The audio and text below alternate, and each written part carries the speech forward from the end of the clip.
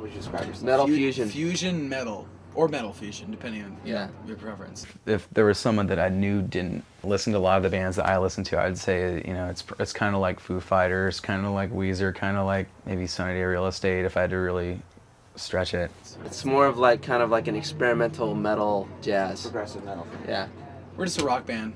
Talking Records Podcast. Talking Records Podcast. Talking Records Podcast. We talk about our favorite records. Talking Records Podcast. We're so glad you tuned in. Thank you all for listening. You showed up to the right place. Jed and his friends dive deep and analyze the records we have grown to love. We'll tell you how we found the band, then give you a track-by-track breakdown of all the songs. So grab your favorite beverage and pull up a seat. Today we'll look at another record in its entirety. Hi everyone, my name is Jed, and this is Talking Records, a podcast devoted to connecting with friends over records we love. I'd like to welcome Midtown and Census Fail guitarist Heath Saraceno to the show. How are you, man? I'm doing good. It's good to hear from you again, Jed. Awesome. Yeah, it's good to have you back on the podcast proper this time. Yeah, absolutely. Last time we got to speak, but I don't think any of the audio was usable. So it seems like you have a really good system now. Yeah, I was in the emerging stages of learning how to do a podcast, and I was like, I can talk to him and listen to his answers, but I don't know how to record him. So we've come a long way, and the pandemic has certainly helped.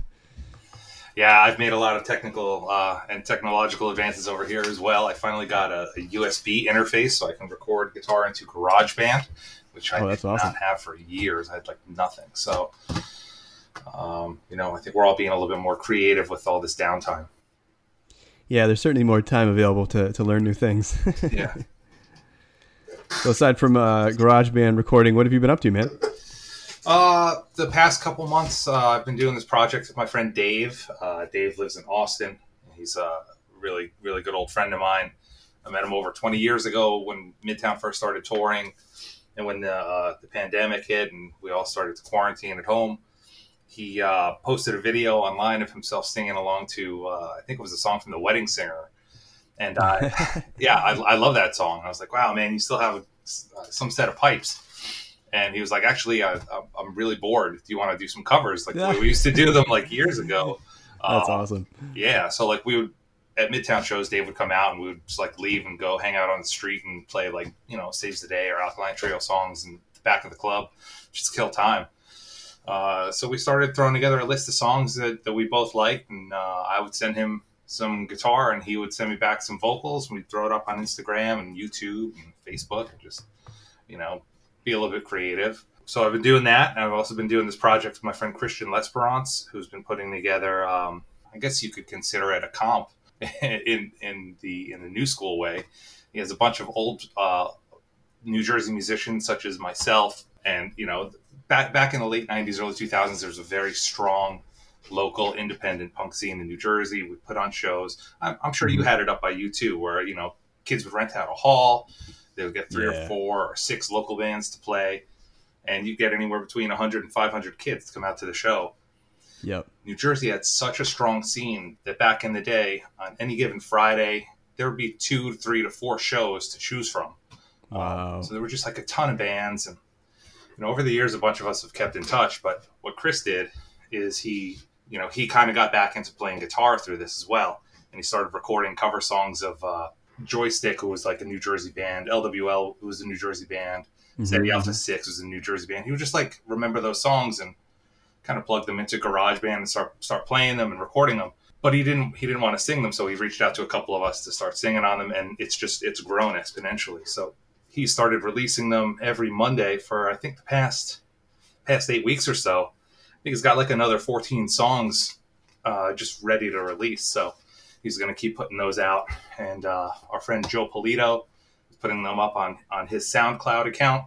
That's the NJPP account, where he archives all this music from New Jersey bands from back in the day. If you had a band, you played 2 shows, your flyer is up there. You're on there. Your demo is on there, right? Like wow. He's got everything. It's incredible. So I've actually scrolled through there because I check in on the This Was the Scene podcast now and again when I see some of those old Jersey bands that I'm familiar with, and they talk a lot about that page, and I think it's amazing that that guy has archived all that stuff. Yeah, it's incredible. I think most of us had that music back in the day, but you leave your parents' house, you move around, things get lost in the move, the basement floods, and you lose it. Somehow Joe has either kept all of his original stuff or just been taking it from people here and there over the years, and he's just amassed this incredible collection. Totally awesome. And so you did a song on there. I think you did vocals for like a Bigwig song or something. Yeah, I did basically the whole song. I mean, Chris sent me a blueprint of it, and I wanted to reprogram the drums. I did the drums in GarageBand. I did the guitars in GarageBand, and I borrowed a bass actually from the bass player of Bigwig at the time, my friend John Castaldo. Oh, really? Yeah, he lent me his bass. I put a feeler out on Facebook. I was like, hey, does anybody have a bass that I can borrow for a day?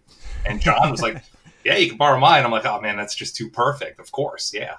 Yeah. So Wow. I borrowed John's bass and did that.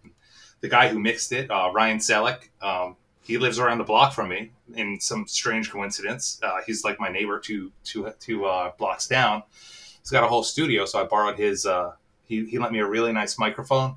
I recorded the vocals in the basement one night after my son went to sleep. So I'm down there and I'm singing, and I come upstairs, and my 7-year-old daughter is just like cracking up.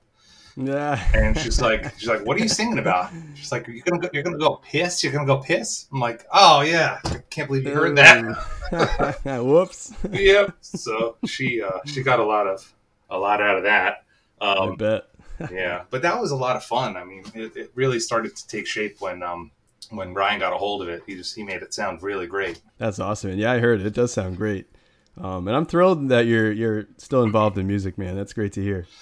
It's so much fun. I really haven't done anything in like 10, almost 11 years. I mean, I left Senses Fail in August of 2009. And besides the Midtown shows, I haven't really played much guitar at all. Was it hard to pick back up again, or did it just come naturally back to you? It was a bit of a challenge because my brain is telling me, what to do, but my hands just wouldn't do it. And I didn't have the calluses anymore on my hands, so I could only play for a little bit of time. And then I would get frustrated that I couldn't do what I wanted to do. But I think after a couple of weeks, just getting more comfortable playing acoustic guitar, the thing with Dave really, really helped me out because I was like training my brain to play what I was hearing again. Because playing guitar, I always had a pretty good ear. I would hear something on the radio or listen to a record, and I would just sit down with the guitar, and it would just come out. It would just like get translated, and then I would just know how to play it. So that was still kind of there, but I just couldn't actually play it anymore. I knew what I needed to do. I just couldn't do it. So yeah, I think I'm past that hurdle. Make sure you check out Talking Records on the net. You can visit our website at talkingrecordspodcast.com. From there, you'll find episodes and merch. Be sure to follow us on Instagram at Talking Records Podcast. We're also on Facebook and Twitter. You can drop us an email at talkingrecords@outlook.com. These are all fantastic ways for us to connect with you over great music. Apple users, every positive review helps us become a little more relevant. If you have nice things to say or anything to say at all, please leave us a review. And, we'll give you a high five when this pandemic is over. As you know, I'm a huge fan of Midtown, and I had a blast chatting with you in preparation for the Talking Records episode on Living Well is the Best Revenge. And I knew I had to get you back on here, so thanks for coming back. Oh, thanks for the invite. This is a pleasure. Yeah, this is going to be awesome. Today, Heath and I will be talking about Jimmy Eat World's 1999 album, Clarity.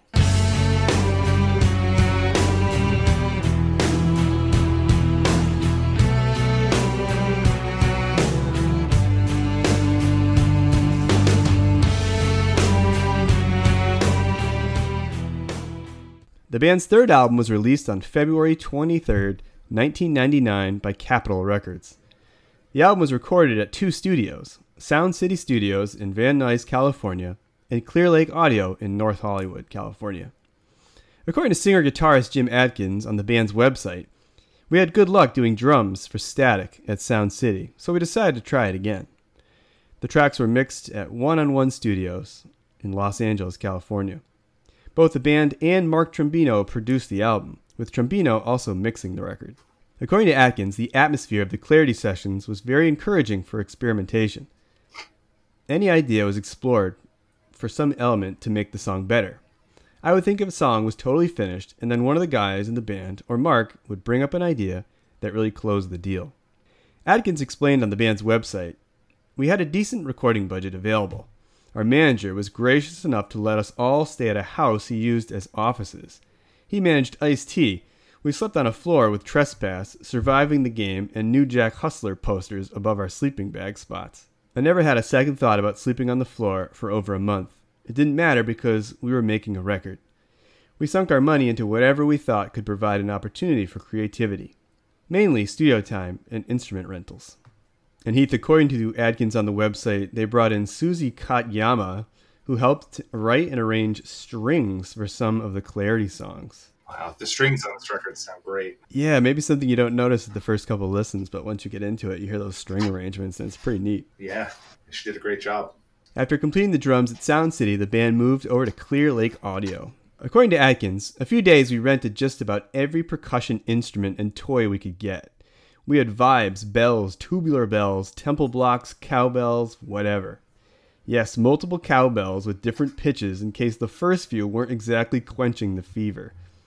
They were wheeling in timpani when we realized we had taken it maybe a little too far. It was fun having all that stuff lying around. With the album complete, Capitol still didn't have a release date set.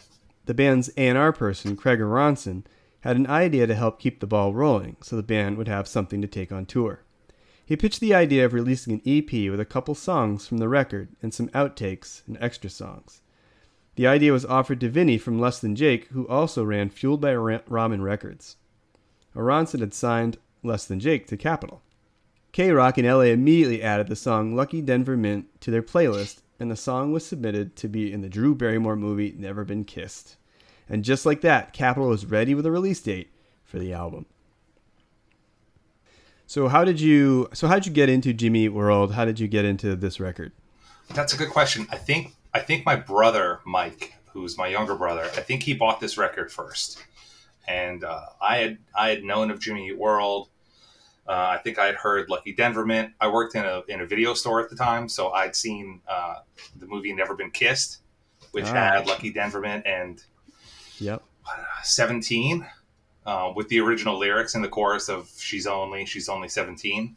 Mm-hmm. So like I was aware of who Jimmy Eat World was, but not until I stole that CD from Mike did I really start understanding what they could do. Oh man, I've listened to this record probably more than any other record in my collection. Oh yeah. Yeah, this thing was there when I first started really playing shows, and it was always the first record that would go on a long van ride. It's just always been there.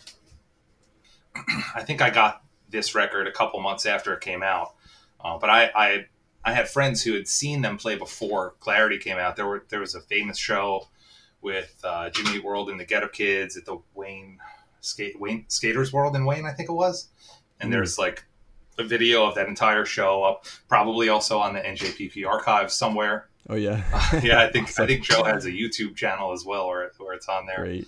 And they played a show at the drive-in at the Melody Bar in New Brunswick that a bunch of my friends from Rutgers went to. But I missed that ground floor of Jimmy Eat World, and I didn't actually see them play until after Bleed American came out. But I was listening to them. They were in constant rotation. Before that. Yeah. So what is it about Clarity that really grabbed your attention? So the thing that I loved about this record was that it was not it wasn't standard. It was it wasn't just a bunch of power chords and the same drum beat and an octave lead on top of it, which is something that is kind of my bread and butter. But it was a lot of different textures and dynamics, and the instrumentation was kind of all over the place, and it seemed like these guys were just very smart about what they were doing, and they had they were coming at this style of music from a different angle, and looking at different ways that they could expand and broaden it. Even the way the two guitars played together, like if you listen to the guitar parts and you listen to the way they're playing, these are two guys who know how to play guitar. You know, they have studied, they have practiced, and you can tell they went through a metal phase at some point, you know, either in middle school or high school. There's that one really telling, like Chugga Chugga in, it's in one of the early songs on the record. I know exactly what you're talking about, yeah. And it's like, oh, okay, well, these guys, they've listened to Metallica. They're just choosing not to play that way. And the way that they played off of each other was just, I don't know, it was so well thought out. Yeah, I agree. Like it feels very thoughtful. Like they spent just a lot of time coming up with the songs and then trying to come up with the parts. Like not just throwing down like basic chords, you know, like they just really thought through all the parts. Yeah, they would bring melody into everything. A lot of experimenting. The first time I heard Jimmy Eat World was actually at Skate Fest in Worcester, Mass. Oh, yeah. But actually not because they were playing. It was because Bleed American had just come out and the sound guy was pumping it through the PA between bands. And, you know, as I stood there waiting for Face to Face to come on stage, I was just standing there and I was struck by this music that I was kind of hearing in the background. Like everyone was milling around and talking. And it was, you know, it was heavy, but melodic. And then like all of a sudden it would be like sweet and soft in the next moment. Mm-hmm. And I remember I asked my friend, and he told me that it was Jimmy Eat World. And so I went out and I purchased Bleed American and I was listening to it. But then when a friend burned me a copy of Clarity onto a CDR and handed that to me, I remember she said, if you like that album, you're going to love this one, and handed me Clarity. And oh man, I remember just loving Clarity to the point where as good as Bleed American was, like I just kind of pushed it off to the side. It was like, I don't even need this anymore. Yeah, it almost seems like Bleed American is the lead up to Clarity, but it's it's the other way around. It does feel like it would be reversed because Clarity just feels like a journey. Like it just feels like the songs were incredibly crafted and interesting, and the sound was really good. I just really got into this record. Yeah, it's the kind of record that will do that to you. You'll listen to it, and then you'll listen to it again, and then you'll keep hearing new things every time you put it in. Oh yeah, definitely. Even like just recently going through the record in preparation for this, I was like, oh wow, I never even really noticed that, you know, that guitar line or that added percussion section. So it was cool to like kind of dive back in. Right. Like, is that a tambourine? Or yeah. is that a synth or is it a violin? I mean, I don't know. Some of the things are blended so well together that it's more of a texture. Like you get the texture of the instrument without getting like maybe it's timbre. And it sounds natural, which is important too, because I know they used a lot of loops and they used a lot of gear in the studio to create these songs, but amazingly, it still feels very natural. It still feels really organic. You know what I mean? Yeah, it still feels like a band is playing those songs. Exactly. All right. So my next question, Heath, is I want to know, did Clarity or Jimmy Eat World or any of this stuff play a role in your work with Midtown? Oh, it played a huge role. Yeah. You know, we hired Mark Trombino to produce our first two records because of Clarity. You know, because of it. Oh, nice. Yeah. I mean, not like I don't think we went into working with him thinking that we could make the next Clarity because we knew that was that's really not what we were doing. But he brought that band to such a high level with this record. We thought that some of that magic is going to rub off onto us too. We were really happy with the drum tones that he got on this record. We loved the guitar tones. We loved all the harmonies and how he was able to balance all of that. And those were aspects of our music that we wanted to promote as well. Did you know anything about him or just his work? Yeah. Going into it, we knew these records. We knew he did Dude Ranch by Blink-182, which was a favorite record of mine. We knew he was a badass drummer. He played in Drive Like Jehu. Yeah. So we were just really stoked that he was interested in working with us. We really couldn't believe it. We thought that because we were asked if we wanted to produce our first record, and we were like, well, Mark Trombino, get Mark Trombino to produce our record. We're like, yeah, there's no way this is ever going to happen. But but he said he was interested. We kind of fooled him. I think he thought he was coming in to make like a gritty, dirty punk record in like 10 days, and we got there, and we needed a little bit more work. Because I guess like I mean, I don't know what he was like in the studio, but I guess he can be really creative and really thoughtful. And when we were talking about Living Well, you were saying how he had lots of ideas, and he would encourage you guys to try different things. And so not only are you getting this great producer, engineer, but you're getting like another songwriter, another person to help craft the music. Yeah, exactly. And that I think that's when we learned what a producer is supposed to do. We never knew that they come in as kind of another member of the band with all these suggestions of different ways that you could play the songs. And we thought you come into the studio with a song and all they do is hit record and make sure that you don't mess up your guitar part, and you sing on key. But there's a lot more to it, and we learned that on the first record. But the second record, Living Well, we found out how deep that could go. So we did a lot more pre-production with him on that one. That's awesome. All right, Heath, you ready to break this thing down track by track? Yeah, I got a bunch of notes here, man. I don't know if any of them are going to make sense, but we'll see. We'll see. All right, song number 1, Table for Glasses.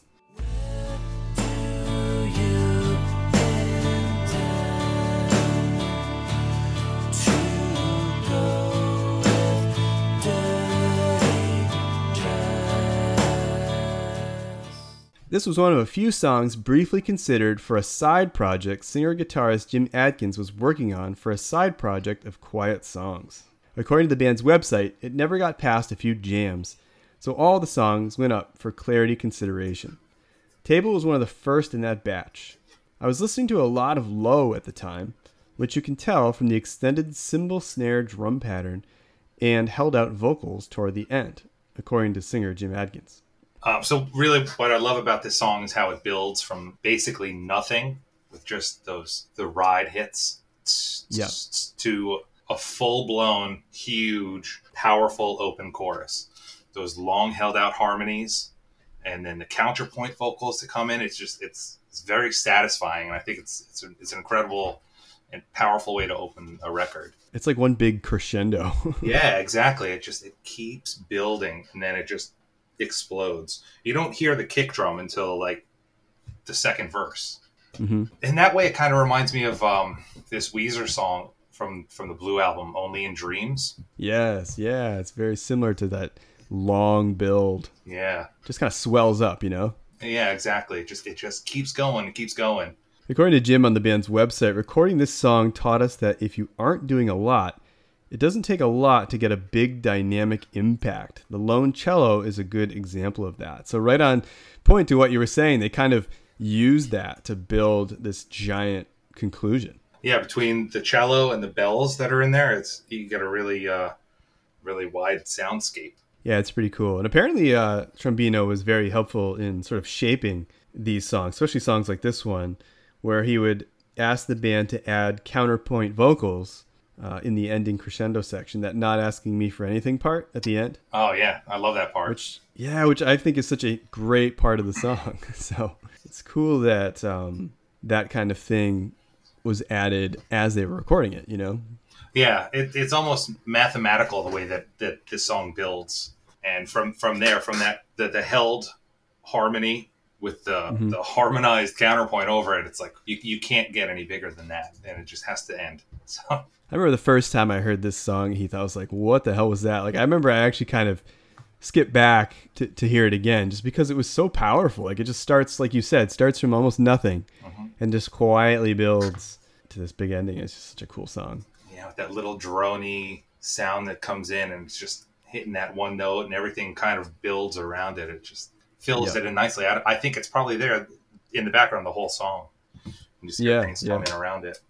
They do that a lot on this record. They'll have like one theme that just sits there, and you hear it sometimes, and other times it floats in the background. We'll get to that on other songs, I'm sure. Yeah, definitely. So simply put, this song is about Jim Adkins' experience at a performance art show. He sings, "Not asking of me anything, saying nothing about what it means, without anybody telling me what I should feel. Lead my skeptic sight." And I guess the story goes, this woman was just like cleaning a floor with her dress, and Jim couldn't really make any sense of like what she was doing. And then she would walk over to like a candlelit table and pick the dirt off the dress and just place it into glasses. And that was the art? And that was the art All piece. right. Yeah. And so I guess what Atkins is saying in the song is about how there's no correct way to interpret art. I mean, here's this seemingly random and crazy thing that this woman is doing, and like, what does it mean? Like, how do you make sense out of this? Right. How does this make you feel? Because some things are just left open to interpretation. You know, however people want to how to read it. Mm-hmm. All right, the next song is "Lucky Denver Mint." This time it's on my own. Minutes from somewhere else. So this was, I guess, the big single. It was promoted heavily with a video, which actually features clips of the Never Been Kissed movie. You said this is the movie that you first heard Jimmy Eat World. Yeah, I watched this movie at work probably like every shift. In the video store. That's funny. Yeah, it was great. That was a great job. It was either Never Been Kissed or Empire Records. They were just on constantly. You know, we couldn't really watch Clerks in the store, or else that would have gone too. Yeah, you had to keep it G or PG rated. Yeah, PG or under. Made a mistake putting Serial Mom on one time, and ooh, yeah, it looks like such a lighthearted movie, but it's really not. So yeah, got in trouble for that one. According to Zach on the band's website, "Lucky Denver Mint" was one of the first songs we came up with that sounded distinctly like us. It was a rock song, but not a typical kind of rock song for 1998. The contrast of the swing in the rhythm and the straightness of the guitars that's found in this track was something we've always been attracted to. This track was also the first time we ever tried recording two different parts on the drum set. That's such a cool technique, and I think they did it a couple times in this record too. But this is the best. I think the best use of it. This is an iconic drum part. Yeah. You know, any show that you went to, you know, 1999 to 2003, when the drummer was setting up his drums and checking his snare and hi-hat, he would go into this beat.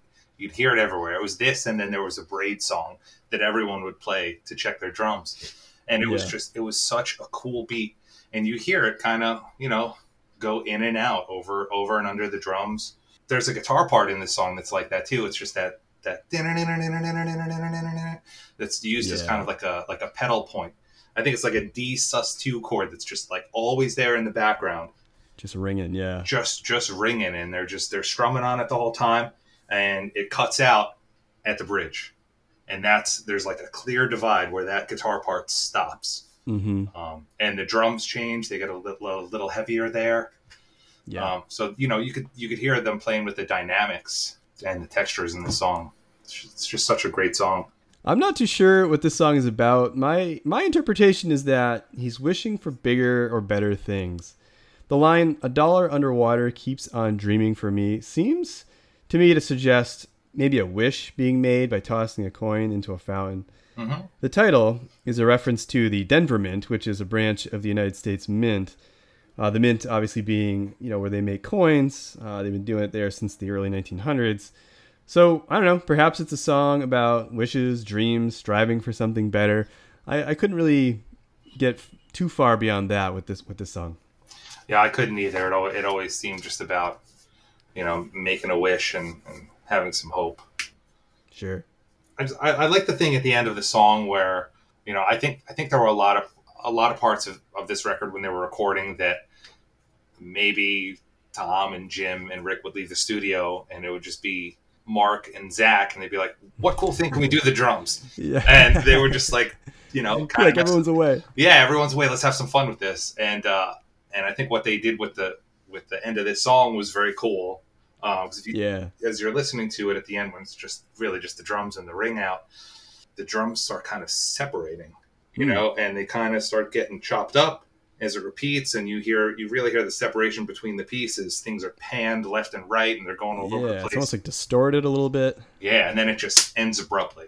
And goes into Your New Aesthetic, which just starts with that driving guitar, which is so cool. Yeah, it's kind of shocking when it starts. You're not really expecting it. We're lowering the standards in a process selective. The formula's too thin, but it takes more than one person, so everyone. Similar to Table for Glasses, this song, Your New Aesthetic, holds a similar kind of tension during the first half of the song, and then sort of opens up to a much larger, wider sound in the second half, I feel like. Yeah, absolutely. This is another example of how you can tell that these guys know what they're doing, and they know their music, and they know how to create a mood with the chords they're choosing. It's starting off with like a B minor 7. I guess it would be a dyad. It's just like the two notes together, and the 7th moves down and it moves around, and then there are some open chords going on, but it always keeps this really dark tone for just the one guitar. It's just really great technique. It's almost dissonant, but man, I don't know. It just creates such a cool vibe.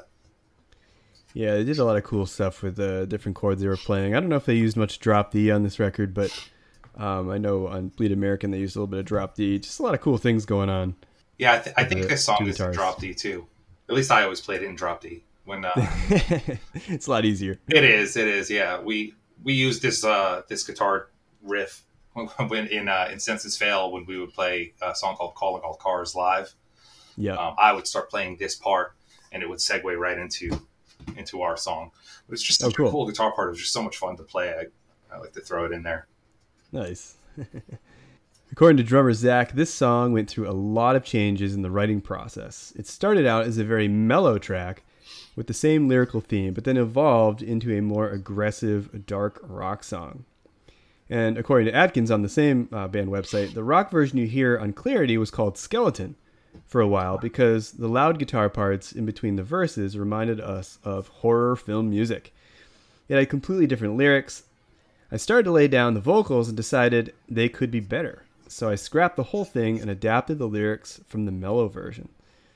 So that's kind of a neat way that the song sort of morphed and changed over time a little bit. Yeah, it is cool, and you can hear that mellow version on the Fueled by Ramen EP.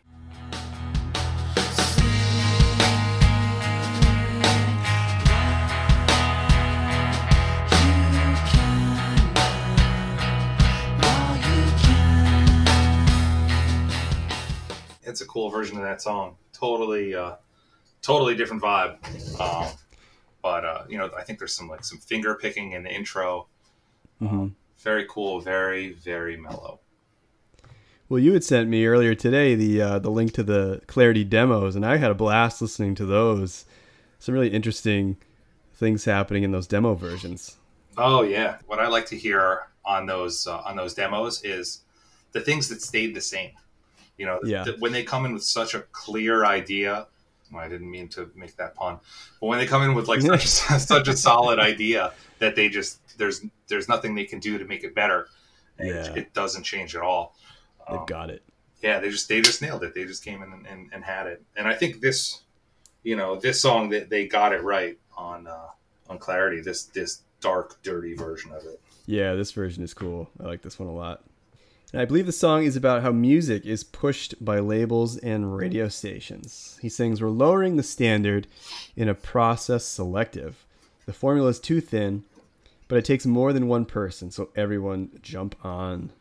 And so, stations decide what gets played and what doesn't. And sure, things become popular as more people request music. But so much of what gets played, I feel at least, Heath, is like force-fed to us. It's like in our face all the time. It's in commercials, it's in movies, it's on the radio, and that feels to me like just a huge promotional push. Yeah, I hear you, and I think that this band, for a band to come out and tell you to turn off the radio, it's a very strong statement, espousing individuality. Like, get out there and do your own thing. Yeah, find out who you are. Yeah, they're almost pointing out that it's like a fleeting thing. He sings "Better Sing Now While You Can," because before long, everyone is going to move on to the next thing. Yeah. Kind of funny that a few years later they would have such a monster radio hit. Yeah, that thing that was everywhere. It's still everywhere. Yeah. So you go to a baseball game and you hear the middle. yeah, you go grocery shopping and there it is. Yeah. But at least it's a good song, Yeah. that has that staying power. Let's move on to "Believe in What You Want." Well, nothing can be good on its own. Just a merit spinning and spinning. Do you believe in what you want? The message in this song is to keep in sight what is truly important and not get caught up in things that don't really matter. The song, I guess, was inspired by a show the band played with Duran Duran, where they got caught up in all the paparazzi, hoopla, taking pictures and surrounding them, probably shouting out questions, because they were with Duran Duran. And Jim actually recalls on the band's website that it was like really crazy and thinking, none of you care who we are. It's just a song about believing in the things that you care about and not getting caught up in all the superficial stuff that comes along.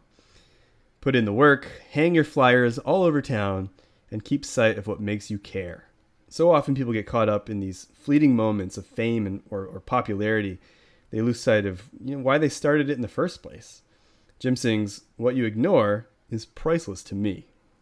Wow. Yeah, do the work. Do the work. That's what it's about, and so the jagged guitars in this verse, they just segue right into this lush, open chorus with those huge harmonies. Yeah. There's nothing better than that payoff where there's all this tension building and then it's all released with that huge harmony, the spinning and spinning. It's almost like they use contrast as like another element, like another instrument. Absolutely. They do that a lot.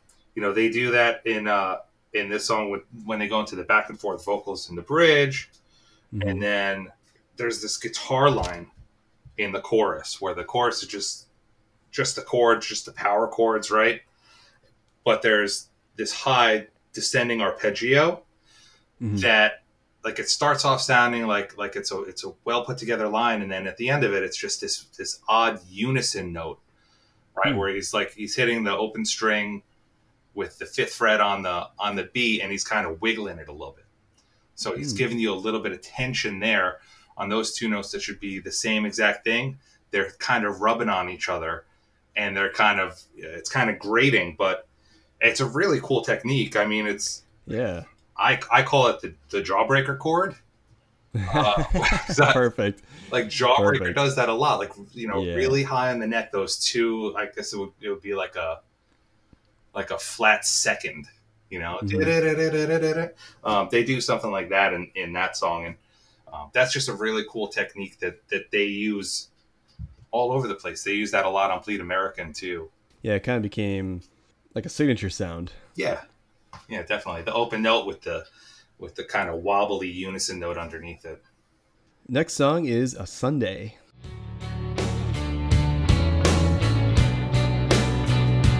On a Sunday, I think it through. On the drive back, I think it through. Dude, this is such a sweet sounding song. I love the rhythm that drives forward, but is like punctuated by, what is it, like a xylophone? Yeah, I don't know what that is. It could be a xylophone. It could be what's that? What's that instrument that's like a xylophone but it's metal? Yeah, I know what you're talking about, but I can't think of what it's called. Oh, my percussionist friends will hate me for that. Yeah, oh yeah, I'll get some flack, but it's such a cool thing. I mean, it's a bit of a sad song, the line, because when the ride's done, the hopes that you have carried, they fall out from your hands back to the ground. But it just seems to be like the cornerstone of the song, Sunday being the end of the week, or the end of that reflective time when everything you've done for that block of time is sort of over. It's done, By driving, he means running his mind back over the events that have occurred.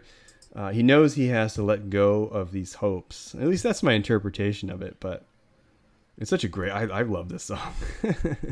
Yeah, me too. This one is the intro, whatever that instrument is. The pattern always kind of reminded me of a Radiohead song, like a more optimistic version of "No Surprises." Oh yeah. I don't know if you're familiar with that song, but it's kind of got a similar pattern on the guitar. Something that I thought was funny. I sent you those demos earlier. Yeah. Originally, I don't even know if it was original or not. I don't know when they made those demos, but on those demos, the bridge is the chorus and the chorus is the bridge. Well, I almost feel like there was two versions on that demo. Like I heard an instrumental version, then I heard the one with the lyrics. Oh, cool! I didn't hear the instrumental one. But you're right. They kind of switched some parts around. Yeah. According to Zach, the key to this song was making the choruses more soft and intimate compared to the verses, which is funny because usually your verses are the quieter typically, and then the choruses are the big, loud. Nirvana did that a lot. They had those verses where it was like maybe just bass and drums and Kurt moaning over the top, and then the chorus would come in, guitars, drums would be crashing. Yeah, the Nirvana thing with the dynamics of the low verse and the exploding chorus. Apparently, they took a lot of that from the Pixies. That was one of the Pixies' hallmarks, too. Oh, yeah, definitely. The quiet loud. Yeah, quiet loud. According to Zach, it wasn't until we made that adjustment that the song really came together nicely. A Sunday is still one of our more successful attempts at capturing a song on a recording. It just really translated well on tape. So that's kind of cool. Yeah, I love what they did with this one. There's a lot of those, I guess, the dyads that I was mentioning before, those 2-note chords and some octaves. There's always like a slight dissonant note somewhere in there, whether it's in like a passing chord in between two chords, but they like to throw in, I don't know if it's a sus2 or something. They do love the sus2 chord. That's all over the record, but they like that as a passing chord too. Yeah, I think this song has vocoder on it too. Oh, okay. On the "Live with that" line, they use it not so much in the share way. They just kind of give a little bit of extra flatness to the vocal line to make it stand out. It's really cool effect. The drum sound on this song is a little bit roomier too. Oh yeah, I was gonna comment that I love the drum sound on this song. I remember reading something Adkins had said, like, that's why they call it the big room the expensive room or something. They recorded the drums for this one. Very true. I wonder if that's where they recorded the cello, because there's a lot of cello in this song. There's a cello solo. It sounds so good. There's some B3 organ in there. yeah, there's everything. And then it ends with that big chorus, the loud version of the soft chorus we've been hearing the whole time. And so, Heath, are you familiar with Rebirth? I read that they were sort of tinkering a lot with the program Rebirth on this record, and specifically maybe this song. I think was Rebirth like a precursor to Reason, which was like a programming? Yep. Yeah, I didn't get into drum programming at that time. I didn't really know how to use a computer yet, but they did a lot with the primitive technology. Were the bells done on Rebirth? Is that what they were saying? I'm not exactly sure what portions were done on Rebirth. I just know that the band mentioned doing a lot of tinkering with Rebirth on this record. Yeah, when you're stuck in a studio with a laptop and you're not playing, you need something to occupy your time. It's either going to be, playing Call of Duty. Sure. This was pre iPhones where people could play like iPhone games. Yeah, exactly. There's no iPhone, so you're just gonna stim out on something. And I've done that with GarageBand in the past. That's cool. Stuck in one place, and let me just program the guitar solo to Hotel California to kill some time.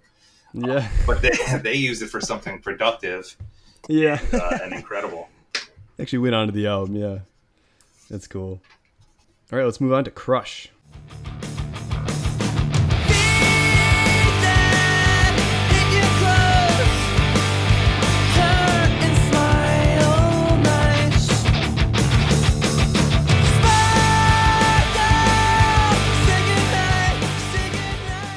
This This song crashes in and then takes off. This is definitely one of the faster songs on the record.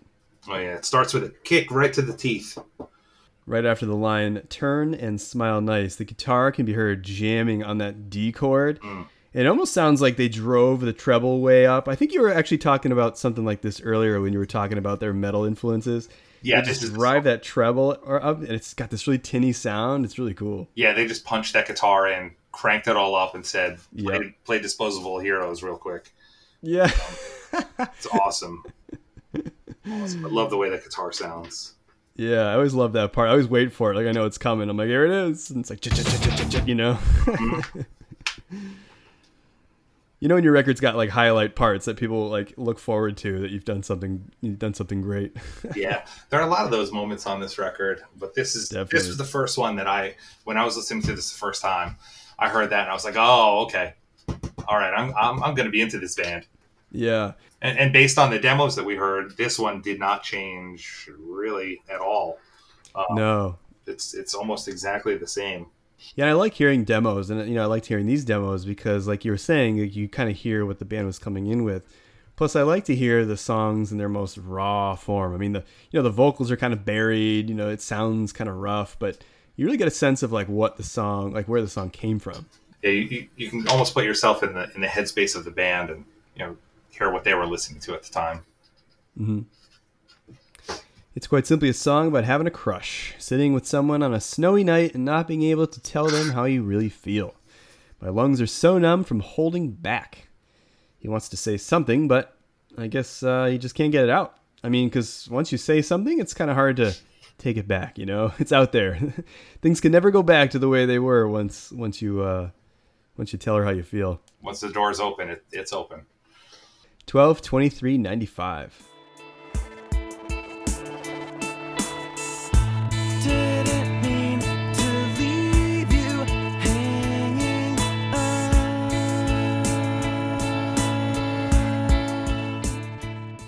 I'm trying to remember Christmas of 95. Probably got like a Super Nintendo game or something. So this day was 2 days after my 17th birthday. Oh yeah. And I remember this is a very sad day because I had taken my driver's license test the day after a snowstorm. Oh. Right before Christmas break. And I failed my driving test the first time. Oh no. So I had to go through Christmas break thinking that I was going to be driving everywhere, and I had no license. So no wheels. 12/23/95 was probably not a really great day for me. And here it is, immortalizing song. Yeah. Unfortunately, they're not singing about your failed license test. No, thankfully. Where did you blow it, man? The 3-point turn? I failed 4 things. I made like a 7-point turn. I didn't look in my mirror the right way. The guy failed me for turning the wheel wrong. So I did it I took the test in my dad's pickup truck that was stick shift. Oh. Yeah. You made things harder for yourself. I know. I really blew it, but yeah. What are you gonna do? Parking the tank out front. Yeah. So this song was inspired by video game music. The band put this one together using drum machines and keyboards. Oh, cool. According to Adkins, nothing we tried sounded as cool as the demo. We busted out the crappy digital tape recorder and played back the demo, recording it into the tape for the Clarity sessions. Great timing, too, because when we got back that night from dinner, we found out that Mark's laptop and our crappy digital tape machines we used to demo had been stolen. Concerning the demo, Adkins explained, Zach brought over a Dr. Rhythm or something to my house when we were demoing ideas for other songs. We were recording, and Zach just started pushing buttons. When the pattern Zach programmed change in the intro, it is totally random. We incorporated it and made the music around it. The drone guitar that sounds low-res is me shuttling the guitar tracks backwards and recording it on a different tape, then dumping it back in. It was a 1 in a million chance that it would line up exactly with the random pattern change in the intro. This is like Beatles, Sgt. Pepper level stuff. Yeah, this is like such low tech for such a high tech band. Yeah, it's crazy. I guess it was meant to be. So that's guitar in the intro? That thing that sounds broken? I'm trying to I honestly spent time listening to it and trying to figure out what was what. I mean, things are backwards, things are scrambled. I mean, I don't know if anybody knows. Yeah.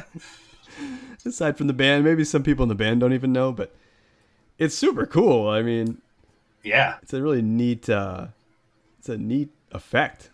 Yeah, it's great. It sounds like the kind of like a bit crusher, like it's gone to a very low resolution.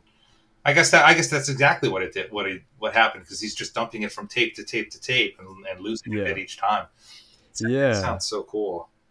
The quality kind of degrades a bit. Yeah. Yeah, it's like when you would make a mixtape for someone back in the day, and they would make a tape of that, and they would make a tape of that. It's never as good. Yeah, I think it was songs like this that really interested me in this album. Like, it was just really an enjoyable listen. There's so much going on. Mm-hmm. Yeah, it's different there, and you have that weird, messed up guitar going on with the kind of chilled out drum loop, and then you have these two guitars that play very simple lines that intersect with each other at a point, and then they go apart, and then they intersect again, and then they're in unison, and then they're not, and then they're hitting a strange harmony together. I think that's one of the things that Jimmy Eat World does so well. Tom and Jim, they arrange their guitar parts to complement each other, and it doesn't matter really who's playing what, because what they're playing forms this new third tone. And in this song, it creates like the backbone of the song. Yeah, totally. Yeah, that's awesome. A song of regret. Maybe connected to the previous song, Crush. I don't know. He's regretting not saying anything. It's got like that repetitive line where he kind of repeats, "I didn't know what to say." Yeah, and there's really not much to it lyrically, but it's a pretty neat song. Yeah, I never skip past that song. I feel like it's a really nice breather from the song before and the song after it, too. Yeah. And the keyboard, I think that's the one that they said was inspired by Final Fantasy or something. Oh, really? Awesome. I bet they were playing a lot of Final Fantasy when they recorded this record. Yeah, it was a big game back then. I had a friend who he was my manager at the video store at the time. I'm talking about Easy Video a lot. Gary Howell, Ralph Beavers, how are you guys doing? Yeah. So Ralph got a part in the movie Dogma. Oh, really? Yeah, the Kevin Smith movie. Ralph, who was my manager, became Kevin Smith's stand-in. Oh, wow. Movie. So they let him come out to Pittsburgh. I don't know if they paid him much, but put him up in a hotel, and he got to hang out on set all the time. And That's one of awesome. the few things he brought to Pittsburgh with him was a video game system so he could play Final Fantasy. Nice. Can't be without it. Yeah. All right, let's get into 10. In the fake yellow light,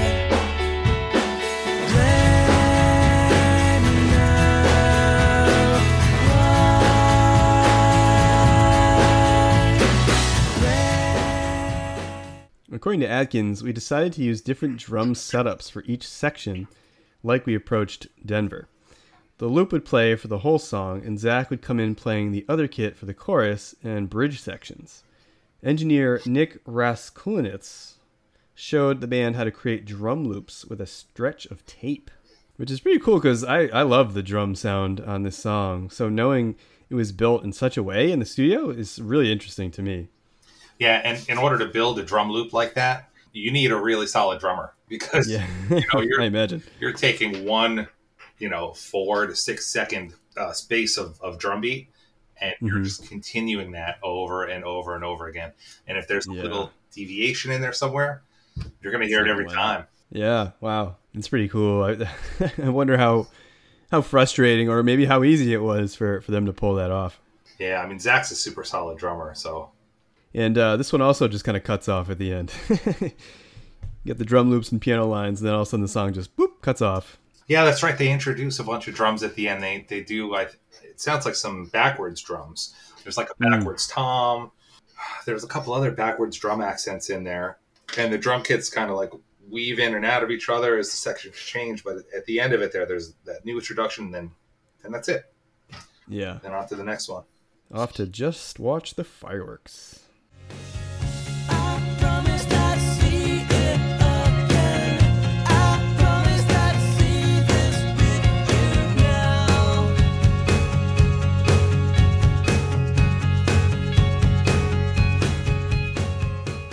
So at 7 minutes, this is actually not the longest song on the album. No, it's not. During pre-production, Mark Trombino had the idea to try the song more mid-tempo and driving. The song had started out with a much slower, almost ballady approach. Yeah, I'd love to hear that. I don't know. I don't know if there's a demo of that available, but I would like to hear how that sounds. Yeah, that'd be cool. Hear its evolution, you know? Yeah. So as someone who has worked with Trombino, Heath, what's his process like for getting his ideas across? Does he kind of wait for you guys to ask questions, or does he jump right in with, hey, I think this song could really use ... I think it depends on the idea and the amount of changes that happen prior to that idea. Mm-hmm. You know, some days he would come in and there would just be like, you know, he had an idea overnight and come in and say, hey, we got to try this right away. Try this. This is going to be awesome. This is how I hear it in my head. And other things are an evolution where, you know, you think you hear it some way, but then when you attempt it, it doesn't sound the way that you thought it did. And now you have to try something else. Right. I think some of that is just trial and error, and other stuff is just going with your gut. Yeah, and you got to really trust him if he's coming up with all these things. I imagine some people could be like, where are we going with this? Like, what's happening? Yeah. What is this idea? What are we trying to do here? Right. But we were such fans of his work and of him that, you know, anything that he wanted to do, we would try it. It was easy to trust him, yeah. Yeah, absolutely. In this song, it's got that sweet section at 3 minutes and 20 seconds or so where the strings just come in. And I think that sounds really awesome. I love that part. Yeah, there's kind of like an instrumental interlude in there. It's almost like you mentioned the longest song on the record. I think that this is kind of a teaser to that. You know, they're kind of saying like, you know, look at what we can do with this section here. Yeah, we're going to expand it a little bit. We're going to build a bass. You wait. Just wait. You have no idea what you're in for. Yeah. Something interesting about this song with the bass, it sounds almost like Rick is playing either like flat wound strings or he's palm muting the whole time. So there's that constant dun, dun, dun, dun, dun, dun, dun, dun, and it's not open. He's not playing hard, but he might be palm muting it. He's got something resting on him. Yeah. And there's a guitar doubling that too. But that's just building texture. That's really cool. Yeah, I never really noticed the guitar. That's neat. And like a few songs on the record, by the end of the song, they really just open it up, and you know, the strings and the instrumentation really driving the song. The song builds up before releasing for that last minute or so. It's a pretty incredible song. Yeah, exactly. And as you're listening to it, it's like you're watching it, and then at the end, there are the fireworks. It's just it gets so big at the end. All right, for me, this is heaven.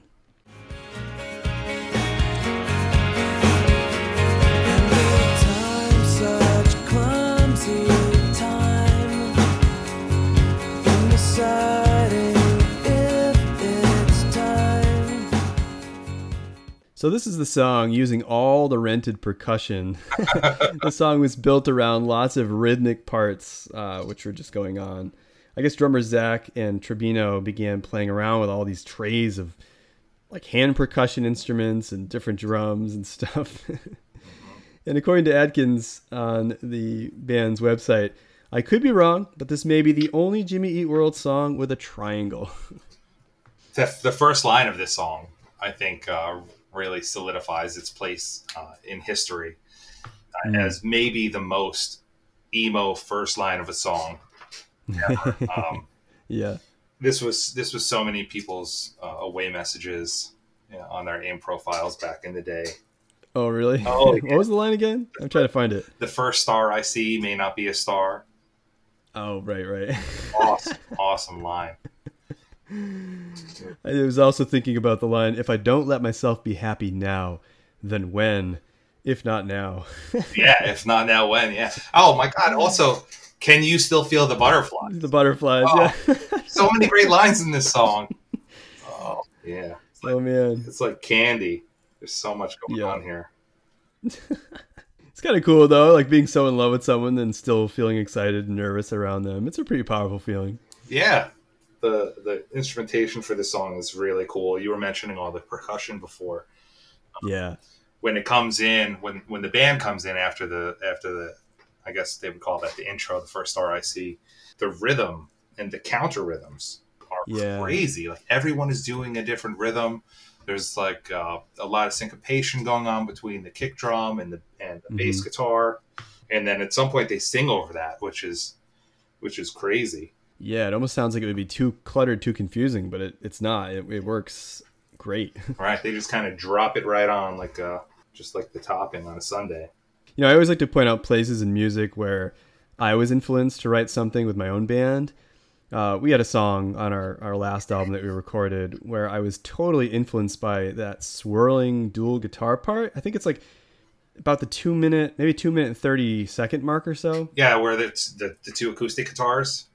Yeah. I love that part, and I was definitely kind of influenced by that. Of course, in our song, it's way sped up, but it's basically the same thing. I always thought that was like a really cool part. The way they introduce that is cool. Is very cool with the two acoustic guitars, and then when it comes in full band, it's the piano playing that part. Yeah, and the guitars are kind of playing this U2 inspired like little droney octave, and it's just holding out over the rest of it. That's really cool. And the piano kind of ends the song almost as if, you know, Bruce Hornsby was in the band. All right, let's take a look at Blister. Take advantage of these times you said you've let me down. It hasn't been the first time. This song is interesting because it's the only track on the album that Tom handles lead vocals for. On their previous album, Static Prevails, the songs I felt were almost kind of 50% Jim, 50% Tom. Mm-hmm. Yeah, he had a bigger hand in that, I think. I guess as Jim Adkins began writing more, he just wanted to sing them. And I think I've read that Tom just wanted to focus more on playing the guitar. Yeah, I definitely understand that from Tom's perspective. Yeah. You know, you don't have to worry. You know, these guys toured all the time. And when you're singing in a band, you know, there's always that thing in the back of your head. Is my voice going to go out? Am I going to be able to do this for another 15 days or however long? Yeah. If you're just playing guitar, all you have to worry about is like staying sober enough to play guitar. Yeah. So, it's less stressful for sure. I would say this is probably my favorite chorus on the record. Okay. Why's that? I don't know. There's it just like kind of plants this image in my head of being like the last person, you know, in this post-apocalyptic landscape. It reminds me of the movie, actually the book, The Stand, in some way. Oh yeah. I don't know if it's in any way based on that or not, but it just when the world caves in. Yeah. What you gonna do? Yeah. And there's a character in The Stand who I guess he was referred to as the Walking Dude. Yeah. And also Tom mentions Pit of Fire twice in this song, which is such a badass lyric. Yeah. I love that. That's cool. I like where you're going with the Stand connection. Now I'm thinking of like the Dark Tower and stuff. Yeah. There's so much cool guitar stuff going on the song. Yeah. The intro is just that dissonant riff that ends with that G major 7 chord. And it's a faster rockin' tune. Oh yeah. And this is also in drop D, and they use my favorite drop D chord in this song, which is a G sus2 flat 5, which is you know, it's got a nice ring to it. Yeah, it does. It gives you just like a little bit of tension right before the resolution. Now that I'm thinking about it, you're right. This is definitely one of the catchier, more melodic songs. I mean, I was thinking about it. This is one of the ones I tend to sing along with the most, probably. Yeah, it's maybe it's right in my wheelhouse or something vocally, but yeah, I tend to sing along with this one a lot. It's so good that by the end of the song, even Jim is singing along. Yeah, the dual vocal parts at the end. Yeah, he joins at the last chorus. Yeah, that's a cool part. I always liked like dual vocal lines. Yeah, me too. It all started with the Beatles for me. Yeah, yep. But sometimes 3 vocal lines. Sometimes 3, sometimes 4, sometimes they'll let sometimes 4, yeah. All right, next song, Clarity. Now, in the deep and down, I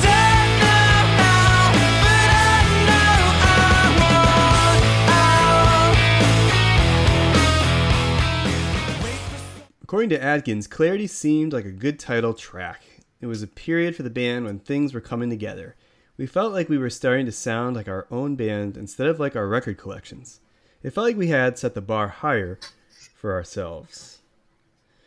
In this song, Heath, I love the wailing guitar lines in the chorus that just explode out of the verses. I think it's a song about that point in the relationship when you know the person isn't being straight with you anymore. Mm-hmm.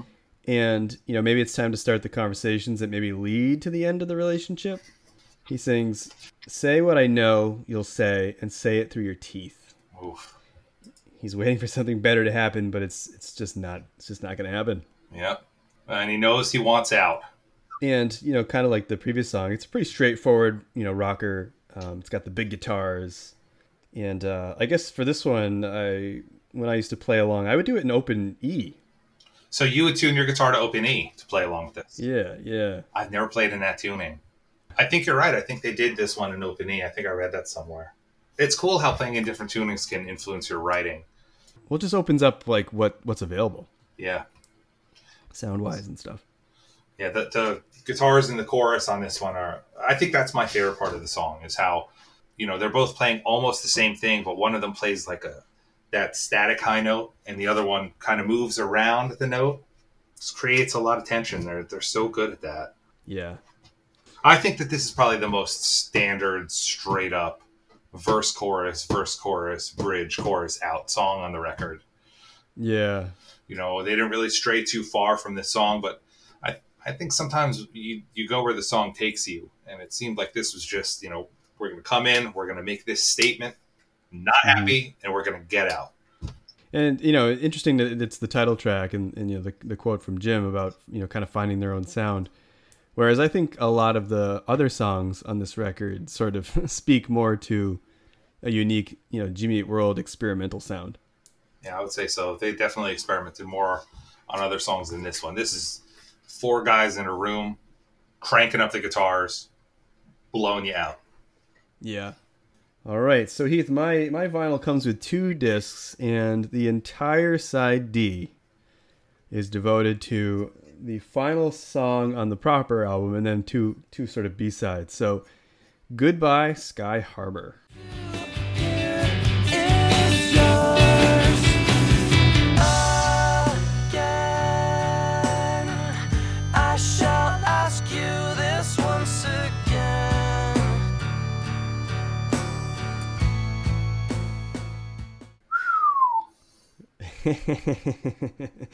This song clocks in at a whopping 16 minutes and 13 seconds.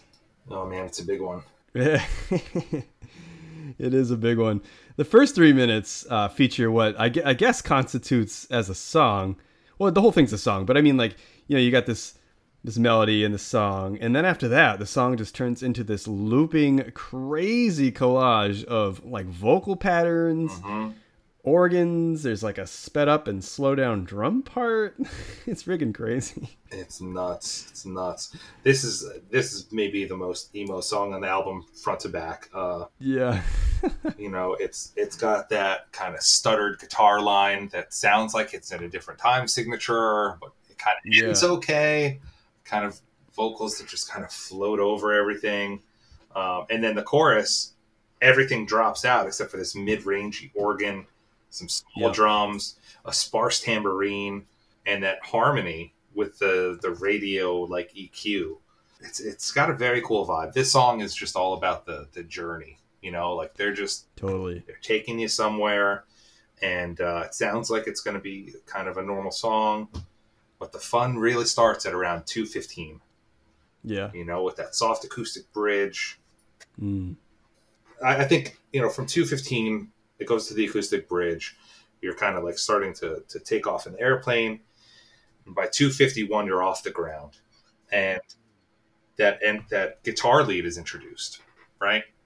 Yeah, and that goes for the next 13 minutes, and it's there in the same manner as it is basically the whole song until the crazy drums enter. Until like that drum and bass part. Oh yeah, that part's so great. there's a part in here where, and I don't know exactly where it is, but that guitar line kind of gets turned around on itself. It's insane.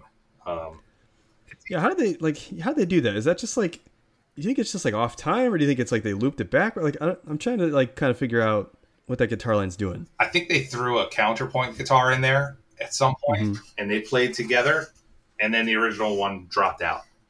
And then it would come back in, and then it would drop out. It seems like every 2 minutes there's a new introduction. Right? They'll throw something in there. It's like a wave, yeah. Yeah, they'll throw like 5.5 minutes. Now you have these soft vocal accents, right? And they're adding this like trance-like texture, and then there's a higher guitar part, but that gets established for a while. That goes that loop for like 2 minutes. And then 2 minutes later, you start noticing there's something else coming in. You're like, oh, what is that? Is that, okay, that's organ. And then you start noticing maybe the drums are a little bit more reverby, like a minute later. And then there's this like lead guitar part that like kind of gets messed up and it's not being played the way that you thought it should be played anymore. And then you start hearing it's just crazy vocals. It's kind of like, do you do any cooking? A little bit, yeah. Have you ever made risotto? I have not made risotto. I have not made risotto either, but I've watched a lot of cooking shows. And I've heard that the thing with risotto is you add a little bit of, I don't know, I guess chicken stock or cream, but a little bit at a time. And you move it around, you let it get established, you don't overwhelm anything, and then you throw a little bit more in. Nice. Let it meld with everything. And I think that's what they did with this, with the end of this song, is they made this beautiful risotto. I could totally see that now. And I'm going to go back to something you said earlier. You were talking about like an airplane taking off. I guess rumor has it Adkins wrote it on a plane in Arizona, hence the name Sky Harbor. That might just be internet foolery, but I believe it. I believe it. I believe it from that one line. You are smaller, getting smaller. Taking off, everyone below you is turning into ants. I read the lyrics were inspired by A Prayer for Owen Meany. Yeah, the John Irving novel. Yeah. I guess there's some lines that are directly from that book. Oh, okay. The like I'm but one small instrument line. And I guess there's more. Yeah, I've actually never read that book, but I haven't either. Yeah, I did read that it came from. It's on your list. Yeah, it's on your bedside pile. It's in my Audible queue somewhere. There you go. Awesome. I used to love to lay in bed at night and just listen to this song as I was falling asleep. I just like put it in my my headphones, and just listen to it and just lay there with my eyes closed. Of course, I would wake up in the last few minutes when it would suddenly turn into a drum and bass song. But yeah, that drum fill is like such a drum nerd. Fill, you know. Yeah. I can just see them in the studio when they put that in, just laughing.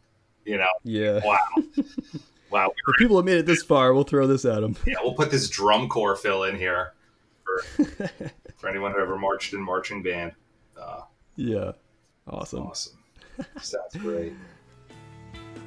It's no wonder that Jimmy Eat World exploded onto the radio with the pop-heavy The Middle, a song you can still probably hear at baseball games and in supermarkets, lifted from the hard-rocking, but at times soft and moody Bleed American record. It propelled the band into stardom for at least a little while. Why do I mention this record? Well, like many people, it was my gateway into the band. When I was handed Clarity, I could see that Jimmy Eat World was more than just a catchy pop rock band who had been tagged with the emo title. In Clarity, I discovered a superb collection of melodic and well-crafted songs. Some songs crafted right in the studio through experimentation. It's a multi-layered record that requires many listens to mine everything out of it. It just seemed vastly superior to the big radio-friendly record that followed. I have nothing against Bleed American. It's one of the best-sounding records production-wise. But Clarity, from a song-crafting point of view, was just a giant. I just love this album. Whenever I don't know what to listen to, there are like 3 or 4 albums that I'll just put on, and it's either this or there's a Jets Brazil record, or you know maybe a Halloween record or something. There are like 4 records that are my comfort albums, and this is one of them. This go-to. This is like a pure headphone record. Definitely. You can listen to this on a loud sound system. You can put it on a Bluetooth speaker, but you're not really gonna appreciate it unless you're just sitting there with your eyes closed, headphones on, and you let it kind of work its magic on you. You're gonna hear something different every time. It's a real, it's a masterpiece. This is a great record. I totally agree, and I agree with what you were saying. It's definitely a stop and listen record. Yeah. Well, I'd like to thank you, Heath, for chatting with me about this record, sharing your insights, and letting us into how this record influenced your music. It's always really interesting to hear how music influences and inspires people. Yeah, thanks for inviting me on this, Jed. This is a record that means a lot to me, and I'm always happy to talk about it. It's great to get your take on sort of the crafting of the guitar work on this record as a guitar player. Yeah, I don't know if any of what I said is correct. It's just, it's the way that I hear it, and I could be way off. Well, I appreciate your insights, man. It was cool learning about some of those chords that they were using. Yeah, absolutely. I'm like a power chord guy, so power chords have their place too. They're on this record, but they're in there. They're definitely in there. They're there to provide the texture too. So awesome. I'd like to thank Jim Adkins and Zach Lind for putting so much thought into the track by track for this album that used to be on the band's website. I definitely wish all bands would do that. Yeah, I love those behind the musics where they'll go into track by track of an album like Steely Dan's Asia, and they'll go into the studio with the tape or the Pro Tools session and isolate tracks. That's what I want. I want the stem tracks from this album. Yeah, that'd be fun to listen to. One day, come on, guys. One day, release. Someday they'll release like a box set.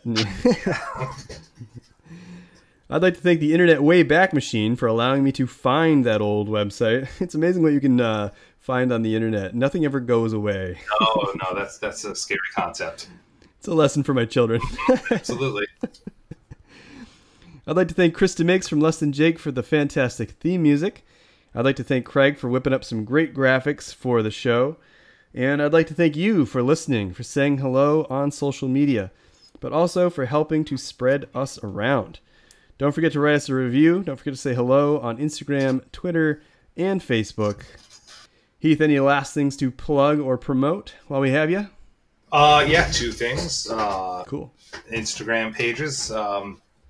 Project that I do with my friend Dave, Heath and Dave Sing. We put up cover songs every once in a while. We've kind of thinned out as we've gone back to work, but we'll put them up there. And also check out my friend Christian Lesperance's project, Jersey Interchange, new track up every week.